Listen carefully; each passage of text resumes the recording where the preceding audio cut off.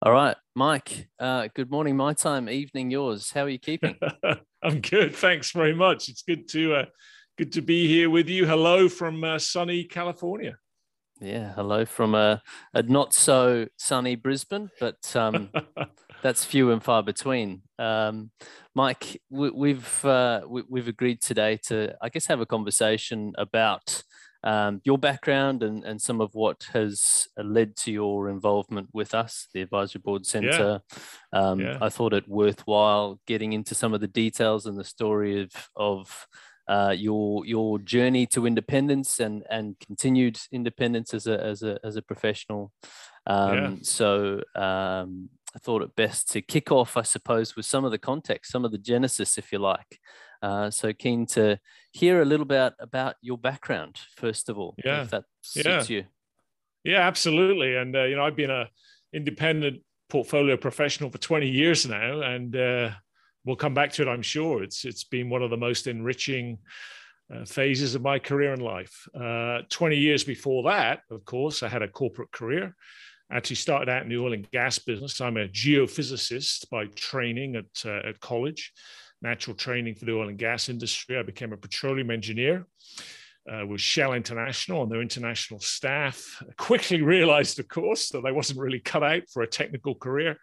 I had a blast, though, working on drilling rigs for 2 years, which was fantastic.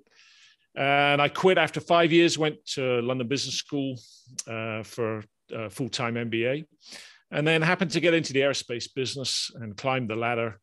Ended up as an executive, then a CEO, then the divisional CEO of the aerospace division of a British public company that people have probably never heard of called Spirent PLC.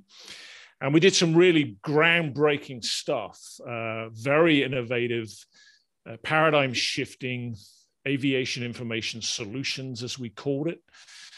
Made a number of strategic acquisitions, formed a number of strategic alliances, not least of all with Boeing, what was called the Boeing Connection part of the commercial airplane division of Boeing.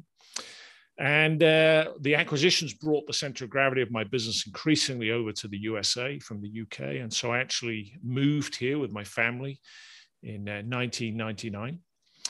And then a couple of years later, I actually decided to pursue a portfolio career and went independent and pursued my passion. And here we are, 20 years later. Understood. And as part of the composition of your portfolio, as you describe it, Mike, tell me a bit about your the application of advisory boards and where they fit into the mix of things that you now have interests in. Yeah, so I became a CEO coach, a CEO facilitator. I quickly settled in around the core concept and specialty of agility, enterprise agility, business agility, organizational agility, leadership agility, and naturally started getting involved with governance boards, with advisory boards, and with peer advisory boards in particular. And I became a chair, a facilitator of peer advisory boards for executives and CEOs with a global organization called Vistage. And before that, it was called TEC, which it's still called in Australia, for instance. Mm-hmm. And did that for 15 years and chaired a number of groups here in Southern California with 50, 60, 70 members at any one moment in time. And also traveled the world speaking about agility to, I think, 400 groups in many countries around the world. And I always was amazed to discover that everybody was struggling with the same challenge, the same problem in trying to, be in the driving seat of their businesses and sort of fully fill their role, fully fill the shoes, fully fill the seat. And it was all around this agility challenge. And as I got involved more with governance boards and advisory boards, I became increasingly passionate about moving the needle on what I call conversation flow to cash flow. In all of the work that I've done around agility, which is now, by the way, an exploding universe of inspiration, cluttered with so many confusing concepts and offerings and services and products and technologies. I try to cut through the hype and all of that complexity and distill it down to something which CEOs in particular can relate to, which I call conversation flow to cash flow. It takes a little bit of unpacking, but what I noticed was that CEOs were struggling with getting the conversation flow of the business on the right trajectory. I remember once I was doing my workshop in front of a room full of American CEOs somewhere in the USA, and I'm sketching out a picture on the flip chart that sort of distills this into a very simple form, and starting to describe how the trajectory of conversation flow in a business so easily derails and causes the cash flow trajectory to derail shortly thereafter. And a CEO stood up midstream. He called a halt to proceedings. He walked in my direction, and as he did so, he was pulling his wallet out of his back pocket. He fished inside. He pulled out a $20 note. He gave me that $20 note and said, "I will give you $20 for that flip chart right now." I said, "Deal." Because I had described for him the challenge that he was facing in trying to drive his business on the trajectory that he needed. And that just helped me become so passionate about working with advisory boards, because that's the top line of where the conversation flow needs to start. And actually, even more so, coaching CEOs, because really it's in the head of the CEO that the conversation flow really needs to start, and then it feeds into the advisory board, and then it feeds enterprise-wide, enterprise deep from there. So that's the only time I've ever sold a flip chart for $20, Brendan. So, Mike, you spent some time in, I guess you'd say, maturely developed, very specific scientific and you, in many ways, some would say rigid corporate structures. Shell, for instance, Boeing, the other example that you referenced earlier. What struck me for that example is it was clearly a different audience that you were speaking to earlier. What has been your observations of the market for advisory boards and their application?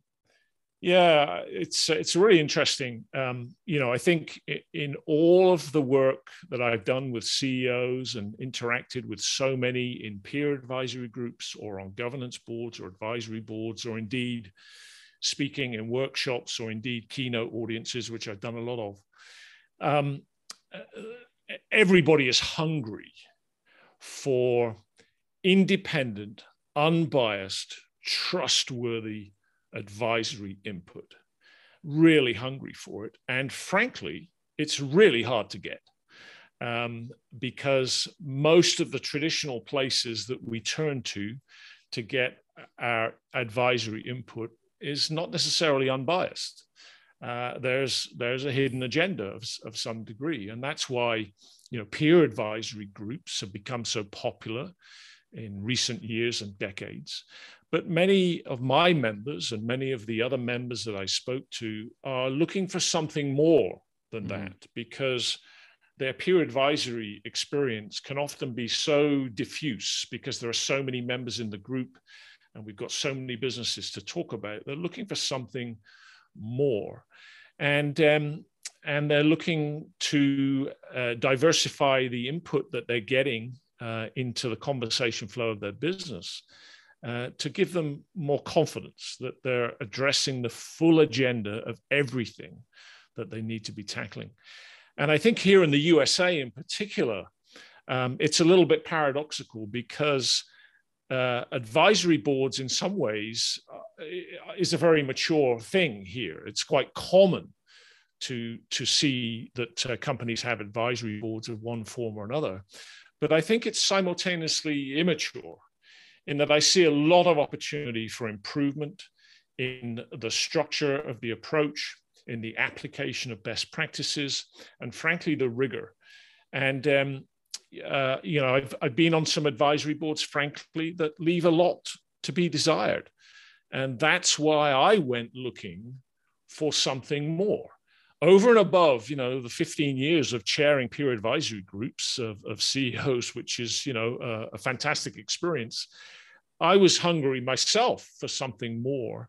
And that's why I was so delighted to find the Advisory Board Center and the research-based best practice architecture and structure and approach that it takes. And hence I became, certified. And I'm really excited now to help advisory boards, established advisory boards, take their game to a next level, and or help CEOs establish advisory boards where they don't have them and they're hungry for something more than they're getting from other places. Yeah, it's a good point that you raise. We see, particularly in the US market, private equity or venture capital being I guess the kernel that creates the driving force behind what creates the advisory board structure. And so the typical question that should be asked by everybody around that table, are we independent? Who are we here to serve? They fall at that first hurdle more often than not, which is, was that something that you'd observed too and sort of alluded to in that last stanza? Yeah, and I talk about conversation flow to cash flow, and we'll talk about that more in a moment. And in particular, I talk about the quality of the conversation flow. And if you're not careful, it starts to derail a little bit. The quality of the conversation flow is getting distorted by some of the agendas in the room, some of the lack of independence in the room, some of the lack of structure in the room, and you start to, experience a little bit of wheel spin. Along the way, I wrote a book. It was called Wheel Spin, and the S was replaced with a $sign, because that can start to cost you a fortune.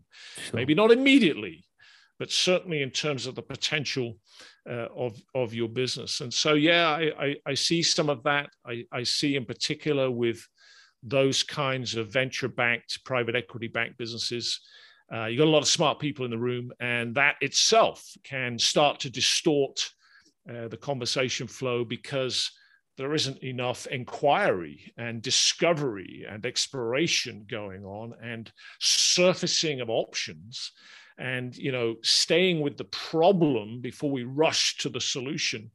And again, that can easily cause it to derail. I remember I was working with a global technology, hardware and software company, and they engaged me not on their advisory board. They had an advisory board with the owner and some advisors, and then there was a hired gun CEO who engaged me to work with the executive team. And for about 3 years, once a quarter for 3 days, we would meet in some part of the world.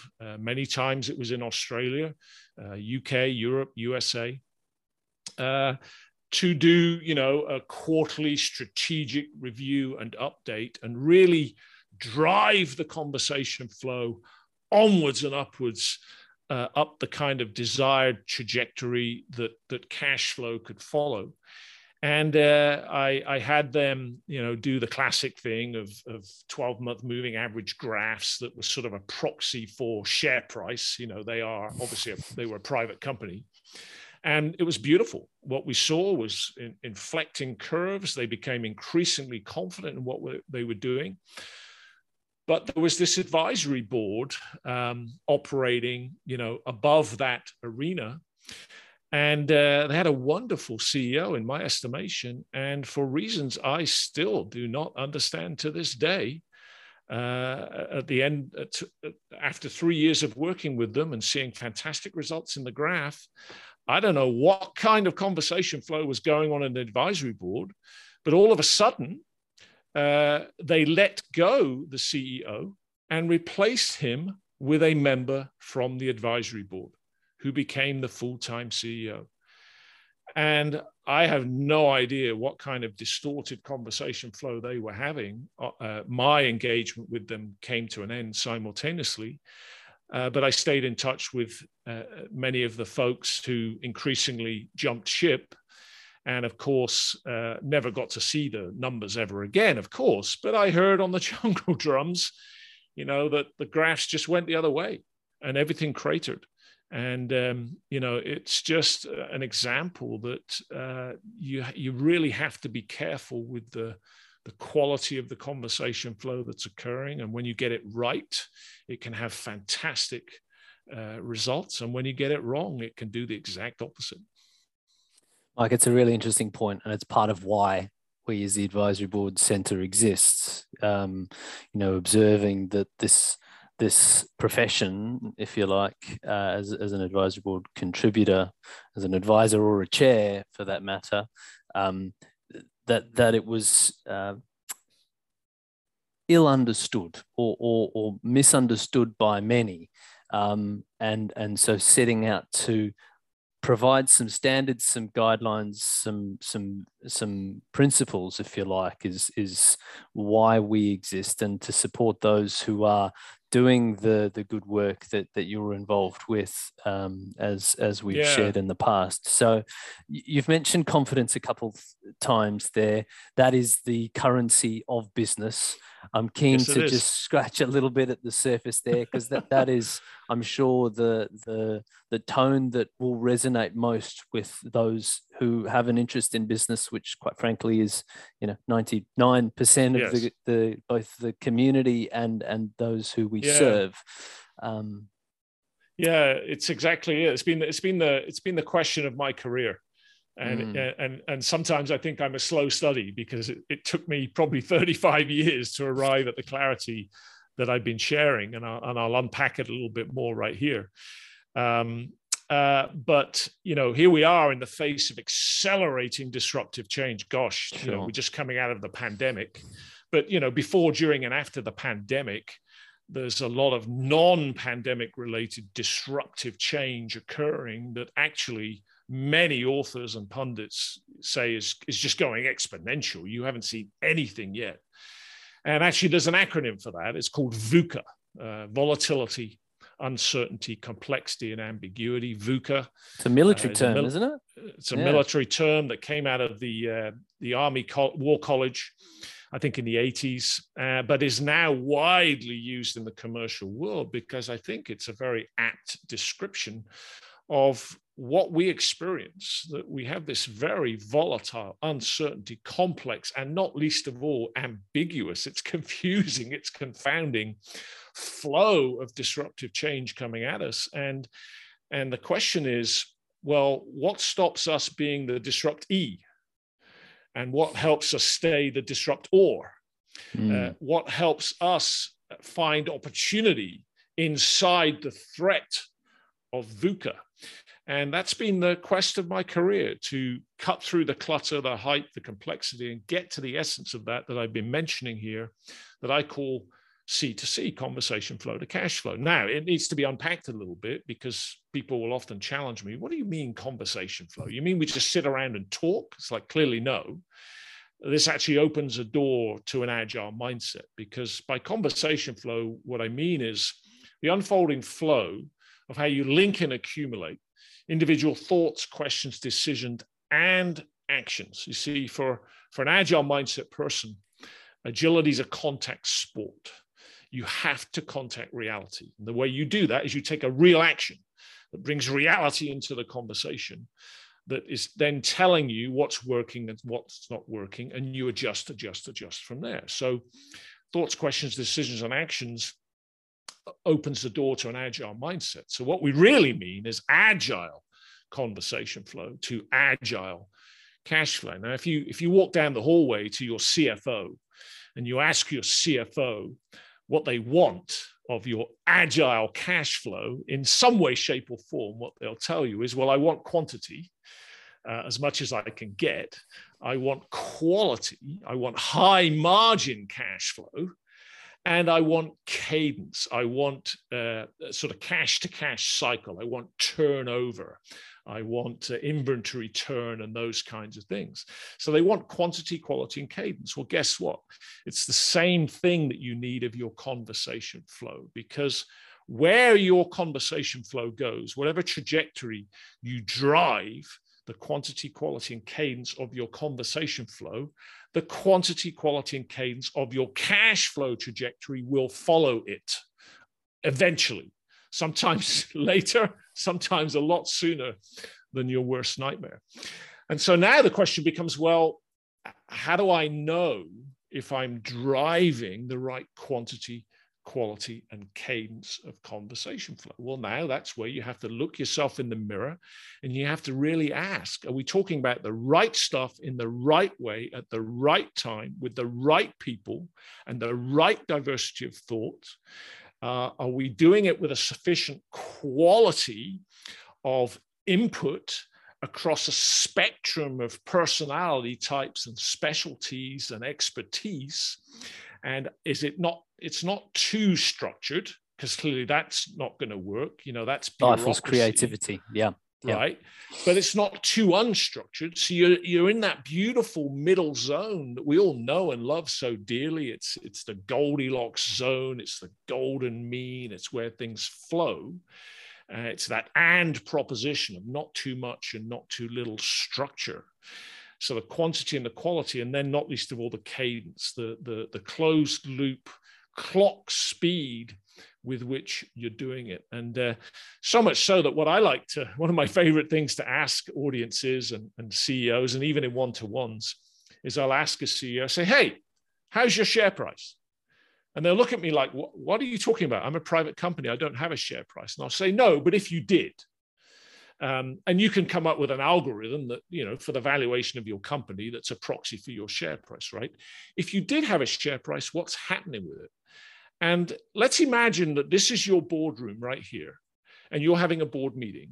And let's imagine that the analysts who follow your share price have wired this room for sound. They're listening into your conversation flow. And let's imagine that there's a TV on the wall over there with a real-time chart of your share price. And now the analysts are listening in and they're thinking, well, this company has some challenges. And you know what?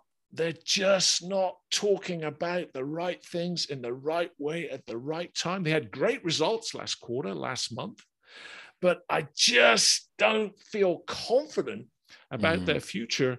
Look at the chart on the wall. Your share price is going down. On the flip side, suppose they're listening in and they're thinking, wow, these guys are up against it and their future, you know, their world is being turned upside down. But you know what? They're talking about the right stuff in the right way at the right time. I think they've got a fighting chance of being successful. Look at the chart on the wall. Your share price is going up. So that's how I like to bring it sort of down to ground level for CEOs, is to ask them, how's your share price? And are you driving your quantity, quality, and cadence of conversation flow on a trajectory that your cash flow can follow, and then your share price can go with it? And advisory boards are essential for that, and essential for that confidence factor, because advisory boards can enhance the conversation flow. They can enhance the VUCA radar scanning. They can enhance the future proofing of the business. They can make sure there are no blind spots, and can really help the CEO feel more confident that, you know what, I'm doing everything possible that I can to assure the sustainable future of this business. No, it's a very good point. You know, you're buying in external perspective and thought from the point of they are in your corner, they're there to support you. And I think it's an important distinction. You know, clearly we talk about advisory boards being a structure there to support the CEO, or in some cases the governance board, whereas the governance board is there to, you know, impose governance and decision-making responsibilities and obligations onto the executive. So it's a different set of lenses, but it speaks to why advisory boards are such a popular, I guess, option for the business that's still founder led, or is trying to achieve something that they've not been able to in the past, either as an individual leader or as a business themselves. Yeah, and it can, obviously there's an investment associated with an advisory board, clearly, but it's an insurance policy. It really is. You're insuring yourself against VUCA in the future, and being as far ahead and out towards the fringe of the radar scope to spot that VUCA coming sooner, not later, because it's likely to be a freight train coming in your direction, probably bigger, faster, sooner than your worst nightmare if you're not careful. And so it really is, as you said, it's really the bottom line is confidence. In fact, I like to bring people to a bottom line of composure. What does it take to be composed in the face of craziness? It takes that quiet, cool, calm, collected composure and confidence in your agility and your conversation flow and everything that we've been talking about in the face of VUCA, that you know what? We're going to be fine. In fact, we're going to be better than fine. We're going to be good, if not great. And I was on the board of a multi-generational family business for 15 years locally in San Diego. And they had a portfolio of automotive dealership businesses. And we went through phase after phase after phase of VUCA. It all started in the 9/11 aftermath. We went through oil price shocks. We went through the Great Recession. One of their dealerships was a Toyota dealership. We went through the Toyota Prius crisis with the runaway acceleration problems and all of that kind of stuff. And we went through, the pandemic and all of that kind of stuff. And every cycle of VUCA that we went through, we ratcheted up, not down. And, here in the States, typically there's a whole zoned area for automotive dealerships. It's often called the mile of cars or something like that. And we would start acquiring real estate up and down the mile of cars because we were spiraling upwards. And many of our competitors were spiraling downwards. And, we would be able to pick up the real estate and have all kinds of new possibilities for what we could do next with new dealerships and new franchises and that kind of thing. And why were we able to do that when they weren't? Because we did a much better job of having a rigorous, structured, best practice-based board process. Not too much, because that becomes bureaucratic, but not too little, because that becomes chaotic.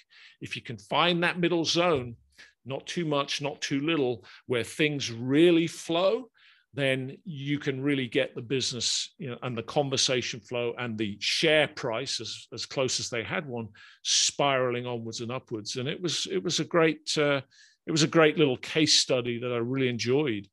And by the way, not least of all, we saw the next generation of leaders, grow up and come up through the business and really find their place as agile leaders ready to take on the next chapter of the challenge. It's really nice to hear. All too often family businesses are struggling with that. So there's probably a whole nother conversation to be had around how that was effectively managed, and probably more so with the matriarch or patriarch who was leading the business. Let's unpack that. Let's park that for a moment, pardon the pun, and revisit it maybe in time. I'm fascinated by your passion and enthusiasm that you have for supporting others and the curiosity for business. We've touched on a range of different sectors and alluded to the different scale of which you've supported businesses of differing size and complexity. What keeps you 20 years on as an independent? What keeps you engaged and still learning, importantly, Mike? Yeah, thanks for the question. I'm sure, like many people, if not everybody listening to this, it's having an impact, and there's nothing better for me than having an impact on the trajectory of a business and potentially a career and potentially a life, both financially and non-financially, in terms of success and happiness, as a sort of integrated, sense of prosperity that we tend to be pursuing. And there's nothing better for me than to feel that I helped create a positive inflection point in all of that for somebody, for a team, for a family, for an entrepreneur, for investors, and provided an insurance policy about, against the opposite happening, because we were always looking ahead. We were always scenario thinking and scenario planning. So there's nothing better than that for me, in being able to see my footprints, my fingerprints in other people's journeys. And in my own journey, that's where my sense of prosperity comes from. I said earlier, this has been one of the most enriching parts of my career and my life.